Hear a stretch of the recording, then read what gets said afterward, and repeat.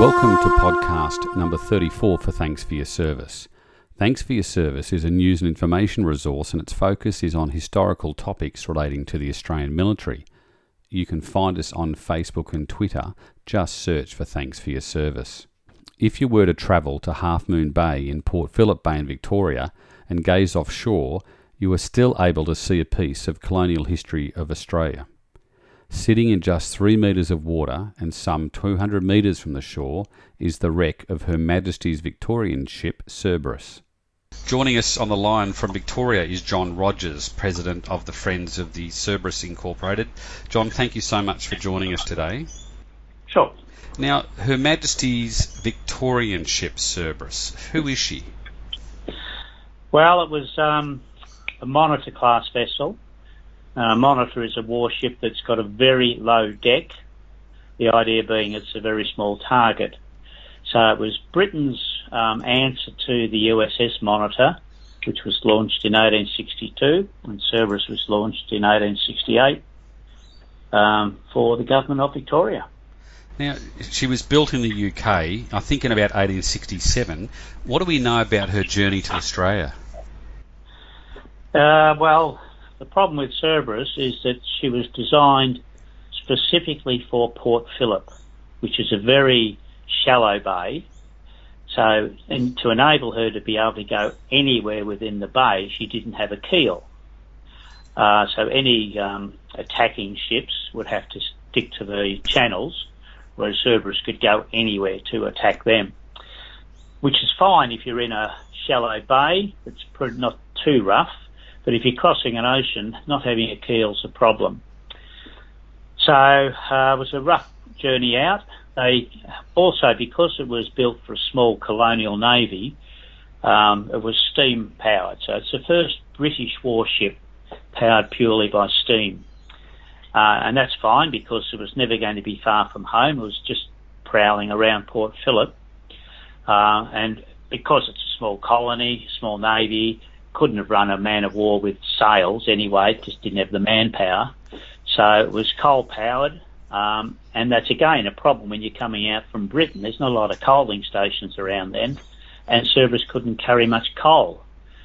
So they put up some temporary masts with sails on them, and she went pretty slow with the sails, but she went, and therefore they could conserve the coal for when they had to use it. And I also read that her ship's company nearly mutinied on several occasions on the trip from England to Australia. Do we know why? Yeah, well, she left on November the 7th, so, 150 years ago. I think it's next Saturday. Prior to her leaving, there was a ship called HMS Captain, which was a disaster. I won't go into the whole story about it, but it looked like a similar ship to Cerberus, but it carried full sails, full masts and sails, top heavy, and during one of its trials it just fell over and sank to the bottom with most of the crew. I think, I don't know, only a few people survived. The designer went down with the ship as well. So this was in the news when they were recruiting for Cerberus, and it's the same sort of ship, it's going to sink, So they had trouble getting crew, and when it got to Malta, it had been a bit rough, and so a few of them decided, well, we've had enough of this. So they got most of them back, but then a few decided to stay in jail rather than go on Cerberus. Now, in April 1871, the ship arrived in Melbourne, and she was designated the flagship of the Victorian Naval Forces. Can you give us sort of an insight of Victorian Navy pre-Federation? Well, she actually wasn't designated as the flagship. She was later, in the 1897, I think it was. The problem was Cerberus when it was going, it had a whole lot of engines on board, obviously to drive the ship, to raise the anchor, to run the ventilation. Cerberus didn't have portholes. It was low to the water, heavily armoured. Portholes are obviously a weakness, and so it relied on the ventilation fans blowing air around the ship. Well, if you're anchored or moored in port, you're not going to have the ventilation fans running. So it was, and you can't see inside because, again, there's no portholes. So the officers preferred to live on a a ship with light coming in.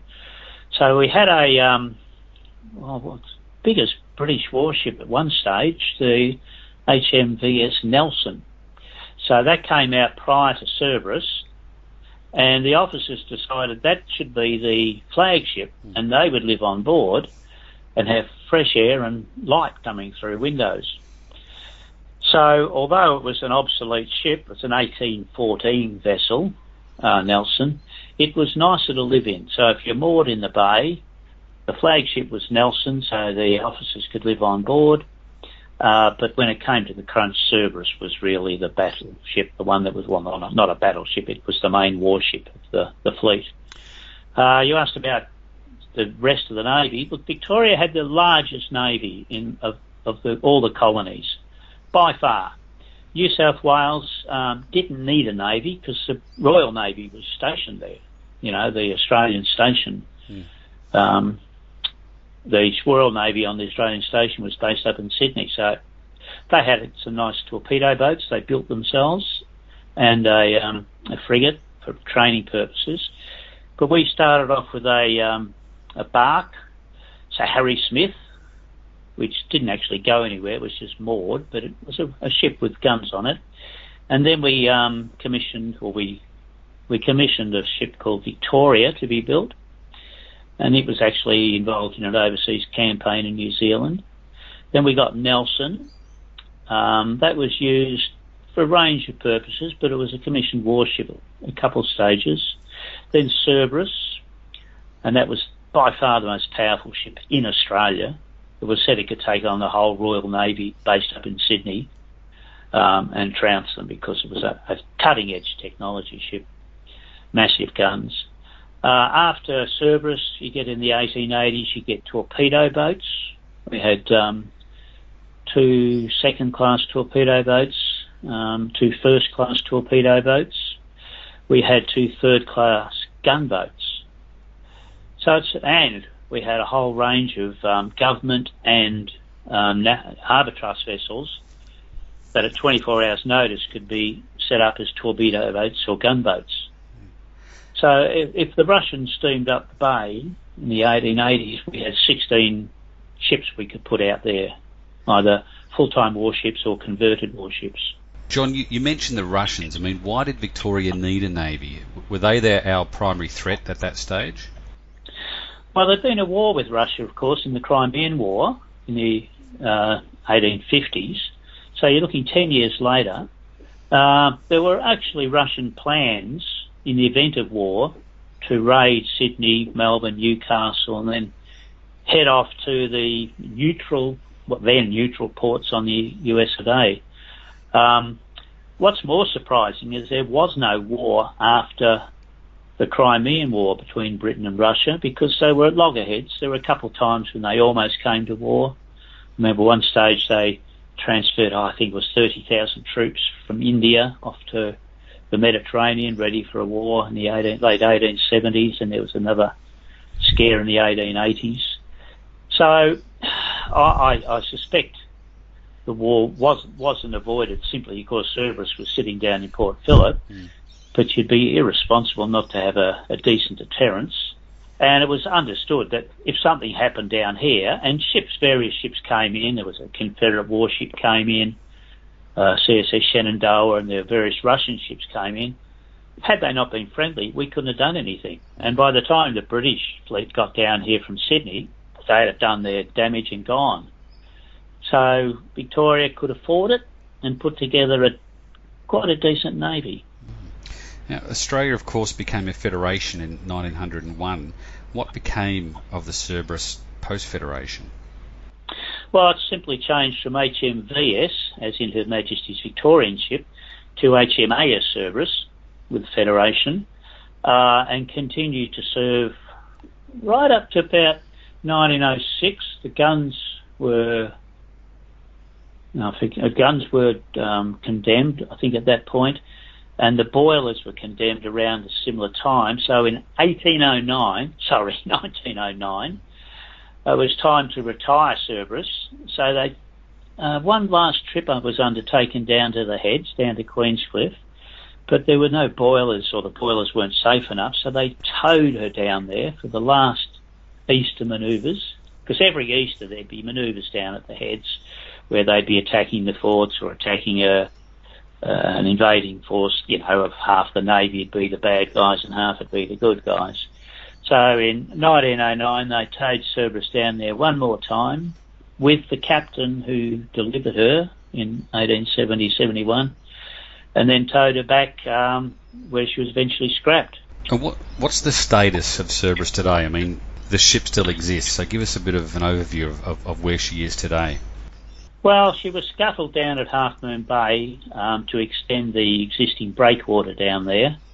And she sat there since 1926 when she was scuttled. Kids used to go out there I think kids still go out there all the time, but there used to be a lot of semi-official functions out there, Boy Scouts and picnics and birthday parties and whatever. It's collapsed in 1993, December 27. It's actually quite dangerous, so it's not a good idea to go out there now. We go out occasionally with permits so that we can measure things and whatever. We have Friends of the Cerberus obtained a grant from the federal government, $500,000, and we would like to pump polyurethane under the turrets to stop them collapsing. Yeah. But for unknown reasons to us and the National Trust, who are on the same page as us, the federal government decided it'd be a good idea to fill it with concrete, 4,000 tonnes. Bayside were offered our grant if they filled it with concrete. They got a permit from Heritage Victoria, and as last we heard, they were still planning to pump 238 concrete trucks of concrete into something that's on the National Heritage List. Naturally, we oppose this, and the National Trust oppose it, and we're still trying to convince them of the error of their ways. Did the ship ever fire a shot in anger? No, it never did. It's interesting, when the second damaged gun was taken off, just because things wear out, was taken off in 1898 and replaced, they said that the second damaged gun, which would have been the same as the other ones on the ship, had been fired 208 times at that stage. So that's over 800 times guns were fired. And of course they kept being fired for the next decade roughly. So it certainly fired a lot of shots, but none in anger, which is always a good thing. And it's interesting, if you look at when they did firing practice, probably the biggest problem was they'd blow away the target on the second or first or third shot very early on. Nothing. They were very accurate guns. They could fire 4.5 kilometres. They fired a 183 kilogram shell or shot, which could go through 300 mil of armour at about a kilometre. So it was a very tough ship. And it's interesting, they'd often fire at targets, moored in the bay or at cliffs, and they were firing at one of the cliffs down near Sorrento, and they must have overshot because one of the shells was found at Cheviot Beach in 1985. And of course, Cheviot Beach is famous where Harold Holt went missing. Yeah. And so the shell's been fired. It's been fired a bit high. It's gone right over the peninsula and just landed at Cheviot Beach and just sat there. So an early shell, so it would have been fired there in the 1870s, and it sat there till 1985 when some kid found it.